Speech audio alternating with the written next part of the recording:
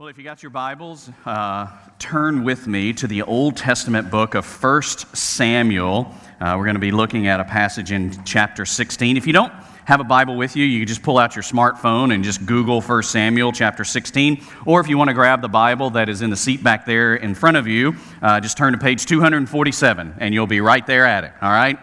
And this morning, as I was thinking about, okay, so we've got this moment where we're thinking about people transitioning from one season of life to another with graduates. It's a great opportunity for all of us to dig into this idea about knowing the will of God. It's one of the age-old questions. How do I know God's will for my life? How can I figure out what it is that God wants me to do? And all of us face this question, not just at the particular transitions from like high school into the rest of your life, but this is one of those questions that we ask ourselves all the time. Like, how can I figure out what it is that God wants me to do? Now, as I started digging through this particular passage, I thought this was a great place for us to land. And then somewhere around the middle of the week on Twitter, there was this question or this little thread that started because pastors, we're self-aware enough to know that we're an odd bunch of people. And you don't have to laugh at that. And you don't have to say amen. All right. But somewhere in the middle of the week, there was a pastor who posted, what are the things that visitors never want to hear when they show up at church? You know, what is it that if you got to guess with us, what is one of those things that you never want them to hear? And I actually thought about that when I was writing this sermon, because the thing that you don't want to hear is that this sermon has 13 points to it. However, I did edit it down, and so it doesn't have 13 points, but it does have 9. So for those of you that just got done with high school, this will feel like you're back in class for the moment. But I just want to walk through this passage of some real people who are dealing with the real question about how is it that we're supposed to know what the real will of God is, and you might want to jot down a few ideas along the way. Now, this is a passage that introduces us to a guy in the Bible named David. Now, eventually, he's going to become the king of Israel. And we're going to watch, if you read through his story, you're going to watch as David does some amazing things on behalf of God.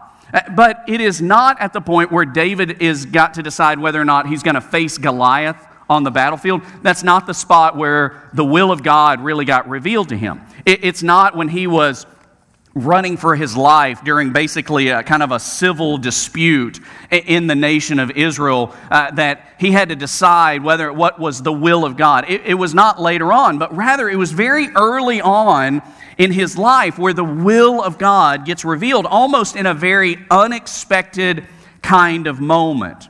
Now, what happens is that the Israelites are in this promised land and they get dissatisfied with God as their king. They look around and they see all the empires of the world have a human king. And they cry out to God and they said, we want to be like the rest of the kingdoms of the world. We want a king.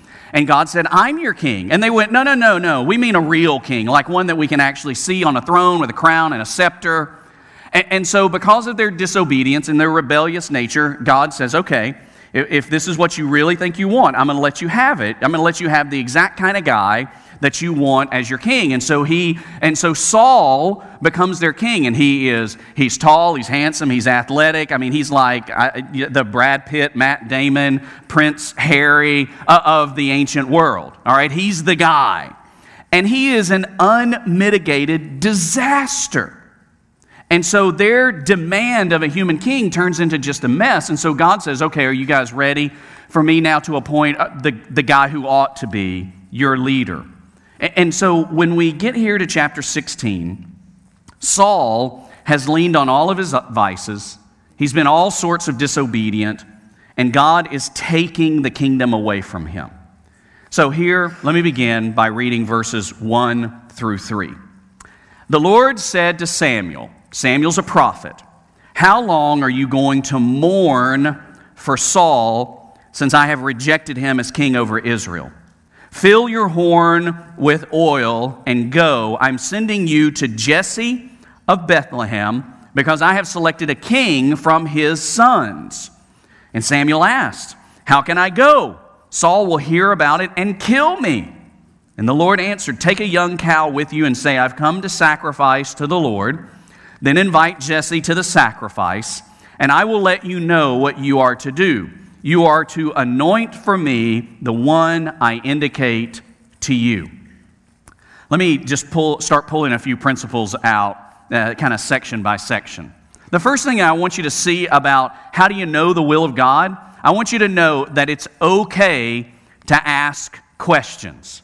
It is okay for you to ask questions of God. There is not a single question that you're ever going to ask that is going to scare God off, that somehow that He is not going to be able to answer, that somehow He didn't see coming.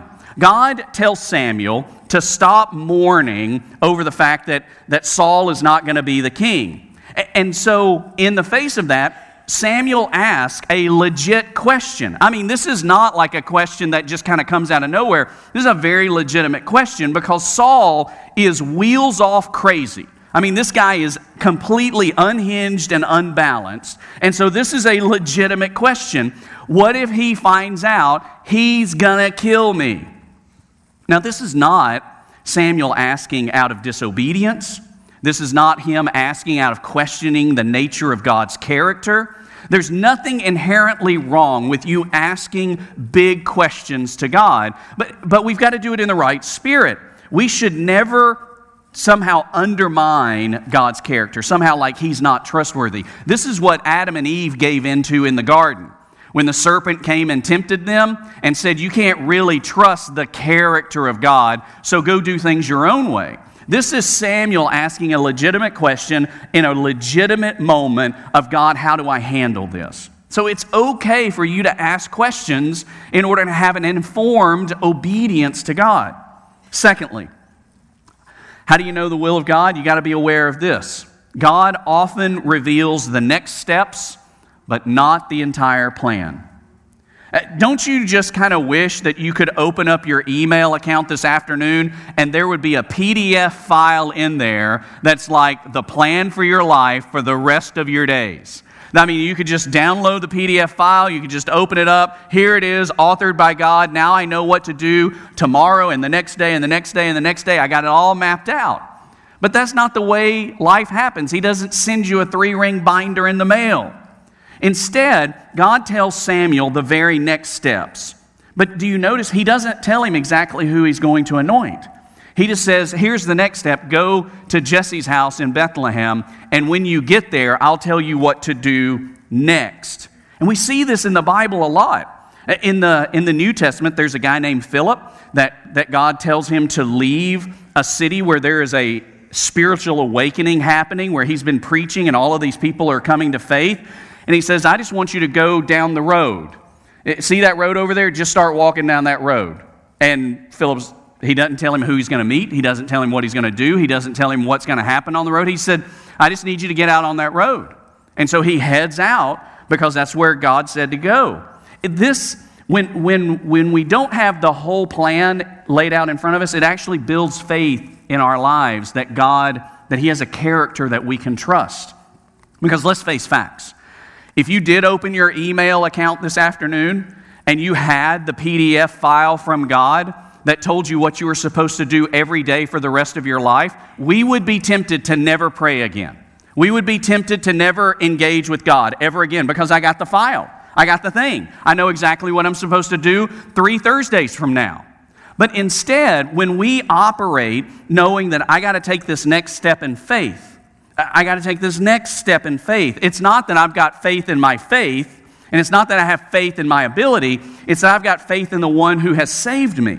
And so it builds faith in who God is. A third point from just these first few verses is that you can rely on God's character because it never changes. Knowing God's will is about relying on His character because you've seen His past activity. When I think about how it is that He leads Samuel here, why is it that Samuel is willing to do what God directed him to do? It's because of what God has already been doing in the past. Samuel, if you follow his story, is conceived to parents who didn't think they could have children. He is dedicated in the temple to serve for the rest of his life. He is called as a child into the service of God. He is empowered as a prophet. There's all sorts of a backlog of walking with God, seeing God's faithful activity in his life, that when God says, just go to Jesse's house in Bethlehem and I'll tell you what to do next, that Samuel's like, okay, I can do that because you've already been doing all sorts of stuff in my life. There's no reason for me to doubt you now.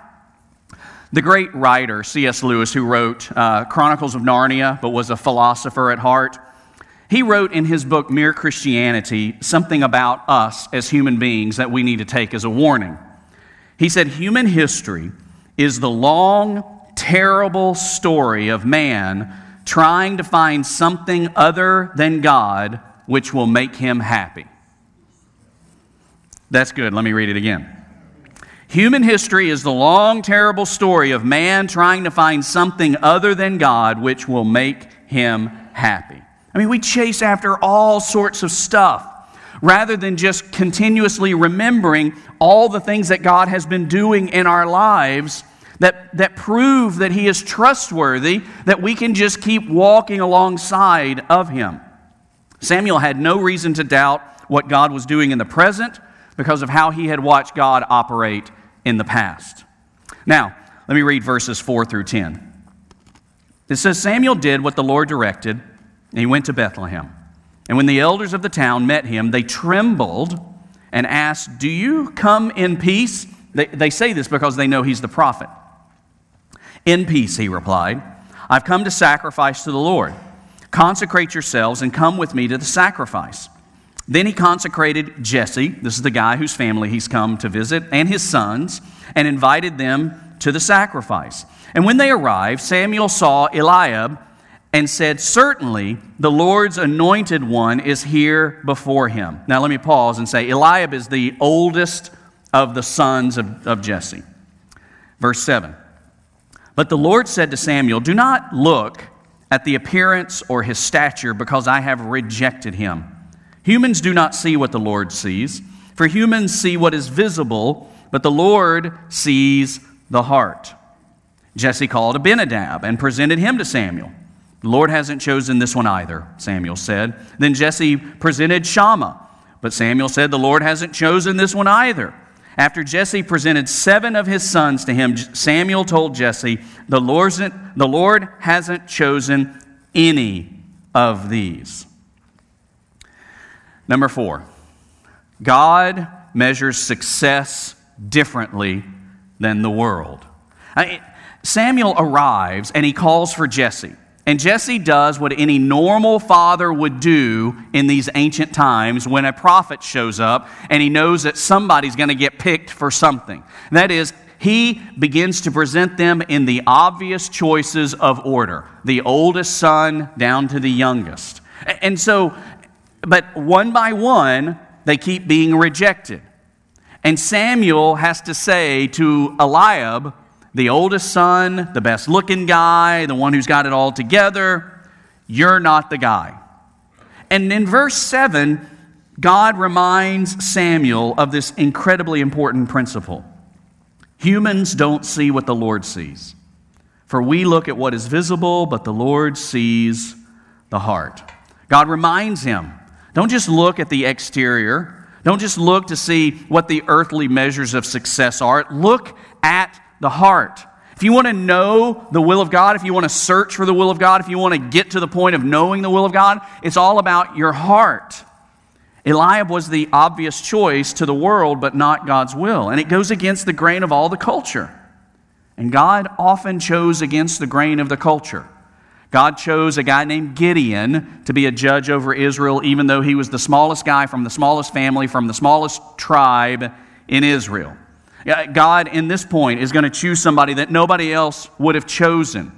When God sends his son Jesus, he sends him to a little town called Bethlehem that's on the backside of everything, that's not an impressive place. And then he has him grow up in Nazareth, which people are just absolutely stunned that anything good can come out of Nazareth. Because God measures success differently than the rest of the world. Which leads me to the 5th point here, which is incredibly important as I think about how it is that we search for the will of God. And that is, The condition of your heart is more important than the content of your resume. The condition of your heart is always going to trump whatever you have on your resume. Are we willing to align ourselves with the desires of God? Because it has a whole lot more to do with where your heart is than where your head and your hands can take you. It's so much more than how smart you can be or how skilled you can be. You can be the smartest and most skilled person in the room, but if you don't have a heart for God, then it doesn't matter. God can't use you at that point. Later on in David's life, who's going to get chosen as king, he is referred to in the Scripture as a man after God's own heart. He has a heart like God does. He had the same desires that God had. Now, did he trip up? Did he fail? Was he flawed? Absolutely. But he was a man that had the desires of the kingdom over and against his own life. This is the core of the gospel. This is the good news of Jesus Christ. This is the place where heaven and earth collide with one another, in that Jesus, being in very nature God, did not consider equality with God something to be grasped, but humbled himself like in the form of a servant, and he humbled himself even to death on a cross. It was his heart that he wanted to keep aligned with the things of the kingdom. That's what our Lord does, and so that's what we do.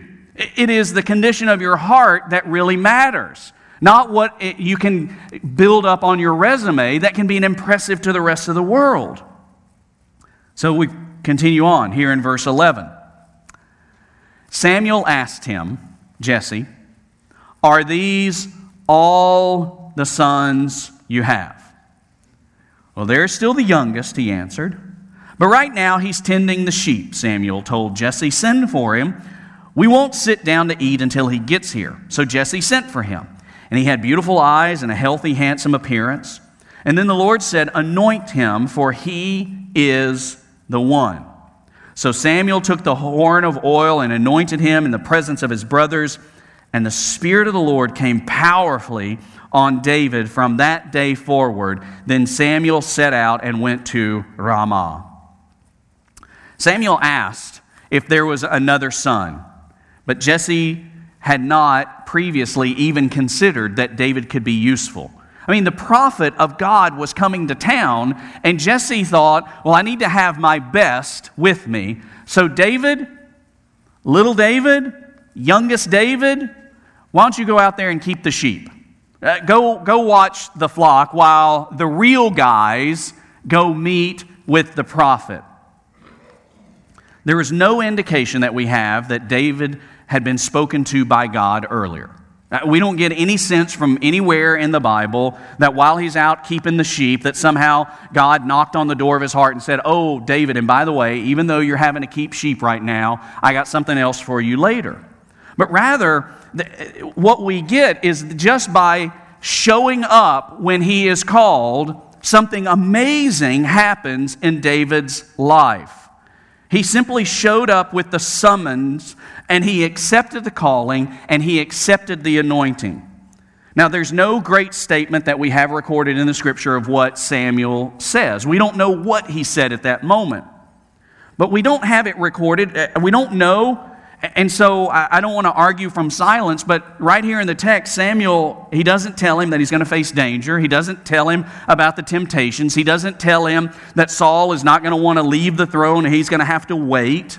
Instead, what we get is a humble, youngest brother, unexpected guy who just 10 minutes ago is tending the sheep, has now been anointed by the prophet of the kingdom, and he has accepted the calling, and he's going to have to follow God. Which leads me to my sixth point. Faithfulness in the moment is always greater than our best conceived strategies. Faithfulness in the moment is what really, really matters. Now, were there people in Israel who probably had a plan B? Probably so. Because like I said, Saul had been a disaster. Saul had leaned on all the wrong vices. He had been rebellious. The kingdom of God was going to be ripped from his hands, but he was not going to go down without a fight. Literally, he was going to fight for the kingdom. for the kingship, for the crown. But David has to decide in this moment that he's going to accept the anointing from the prophet, that he's going to be the next king of Israel. And David didn't have his whole life planned out. He didn't plan to become king. He didn't plan to rule over his brothers. He didn't plan to rule over the nation. But he chose to be faithful in whatever assignments were given to him. Now, Jesus said something similar to this in the Gospel of Luke, chapter 16, verse 10. He says, "Whoever is faithful in very little is also faithful in much. And whoever is unrighteous in very little will also be unrighteous in much." Now, are you faithful with what God has given you right now in this moment? It may determine whether or not He can give you more. Sometimes we wonder, why is it that I don't make any progress? Why is it that God isn't using me in other ways? The question that needs to be asked and answered is, are you being faithful in this moment with what God has given you? But here's something beautiful that happens when David accepts the calling. Number 7, the calling of God is always accompanied by the power of God. You can rest assured that if you would be willing to accept God's calling in your life, if you're willing to follow His plan for what it is that will happen next, you will be accompanied by the very power of God. With David, he is filled with the Spirit. With us as believers, we are assured by all of the New Testament that at the moment of our salvation, we are accompanied by and sealed by and filled with the Holy Spirit. It is natural walking in step with the Spirit. You will learn to love what God loves and hate what God hates. Again, this is the message of the gospel. This is how Jesus transforms us, is that He does not just say, I want to give you the get out of hell free card so that you can avoid an eternity of judgment for your sin, which we all deserve. But rather what He says is, I'm going to call you to myself. I'm going to save you and make you a part of my family and a part of my kingdom. And I'm going to give you my Spirit. I'm going to empower you so that then you can walk in the will that I have for you as the church and for you as a believer. This is what the gospel does. So now we go on to verse 14. It says, "Now the Spirit of the Lord had left Saul, and an evil spirit sent from the Lord began to torment him. So Saul's servants said to him, 'You see that an evil spirit from God is tormenting you. Let our Lord command your servants here in your presence to look for someone who knows how to play the lyre,' a harp. 'And whenever the evil spirit from God comes on you, that person can play the lyre and you will feel better.' And then Saul commanded his servants, 'Find me someone who plays well and bring him to me.' And then verse 18 reads, 'One of the young men answered, I have seen a son of Jesse of Bethlehem who knows how to play the lyre. He is also a valiant man, a warrior, eloquent, handsome, and the Lord is with him.' And then the passage goes on to tell us that he sent for David. David is the heir apparent, but Saul is still on the throne. But Saul is being rejected because of his sin and his rebellion. And so the Lord sends actually evil into his life to torment him in order to alert him and alarm him of his distance from the kingdom of God. And only for some reason music can relieve him. And it just so happens that David is an excellent musician. Number 8, God is preparing us for assignments, relationships, roles, and moments that are better than we could ever imagine. Right now in your life, God is doing something to get you ready for what's next. The question is, are you just going through the motions of what is the now, or are you looking to the future? That whatever it is that God is doing with your right now, He's getting you ready for what's next. When David was just the youngest member of Jesse's household, he never knew that being a shepherd would one day lead him to write the 23rd Psalm, what we know as the 23rd Psalm, that would comfort people for 2,000, 4,000 years past his life. He could have never known that. He could have never known that his work as a musician, learning how to play the harp, the lyre, learning all of the music that he must have, would prepare him to have written so many of the other psalms that would become the songbook of the Hebrew people at the temple. He never knew that being a warrior in the field, protecting his flock, would one day prepare him to be the king general of the people of Israel. He never knew. But when you are working now faithfully to God, faithful in your relationships, faithful in all the roles that God has given you, it's not just to get stuff done now. It is that God is preparing you maybe for what is next. In His providence, God had prepared David with the skill that was going to be necessary to be the king. And so God is wanting to refine your character and your life for what He has next for you. And David's reputation had preceded him to where people knew, there is this guy, and he knows how to play the lyre, and he can be helpful for you. Even the craziness that David would be invited into the court of Saul, the guy that he is now anointed to replace, was going to be preparation. In a lot of ways, how not to rule the kingdom. Which leads me to my last point. Knowing the will of God comes with the willingness to serve until asked to lead. And leading is so much easier because you get to bark orders. You just get to tell people what to do.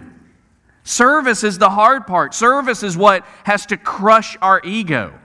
And that's what leadership is. It is a daily exercise of killing your ego. And if you want to live in the will of God, if you do, I do, if we do, it's got to come with the willingness to serve. When David, the future king, was serving Saul, the outgoing king, he could have taken a posture of pride, a posture of entitlement, a posture of I'm just waiting for God to move you off the throne so that I can move on. But instead, what you read as David serves quietly and humbly is that he chooses to be faithful. He chooses to trust in God's timing. And he plays music, and he acts as a guy who carries other people's armor around, and he serves the ungodly, depressed, spiritually oppressed, rejected king.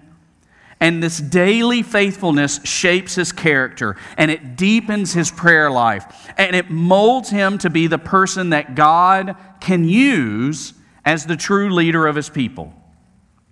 One of the things that we can compare between Saul and David's life is that Saul never went through the desert moments of servitude. Saul was immediately just catapulted into the place of leadership. He was just immediately put onto the throne. He was chosen as the best looking, the most athletic, the nicest guy, most likely to succeed from his high school graduating class kind of guy. And it was immediately, let's just get him to the throne. Whereas David has to go through the desert of servitude, the desert time of fulfilling other people's requests and wishes, the desert time of helping other people be comforted in their times of sadness and grief and mourning. David goes through the time of his life of serving so that he'll know what it really does look like to lead. And he had multiple opportunities, David did, as you read through the story, to take matters into his own hands. There's even one particular place where Saul is trying to hunt David down. David's got a group of guys that are helping him hide in caves and in the wilderness. And Saul is in a very dark and private place in a cave. And David is in the cave. And he has a moment where he has a sword.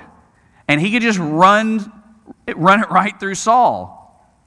But he has to make the choice that he's not going to jump over God's timing, that he's going to serve until called to lead. It's this place where we learn that the immediate obedience to God's calling is always going to be worth the cost in the long run. Immediate obedience is always worth it. So what is it that God is calling you to? There's some of you that maybe God is just calling you to faith. You find yourself in this place where it's like, if this is really the way that God works in our lives and He's full of grace and mercy and He actually does have a plan, like I want to know the God that sends Jesus to forgive me of my sins and to pay the penalty for my eternal salvation. Like I want to know that God. Maybe that's what He's calling you to today. And if that's the case, we want to help you walk that journey of putting your faith in Christ. Maybe for some of you, it is the calling that you know that you've skirted and scooted around what God's will for your life is, and you've kind of kept your yes off of the table for fear of what He would ask you to do.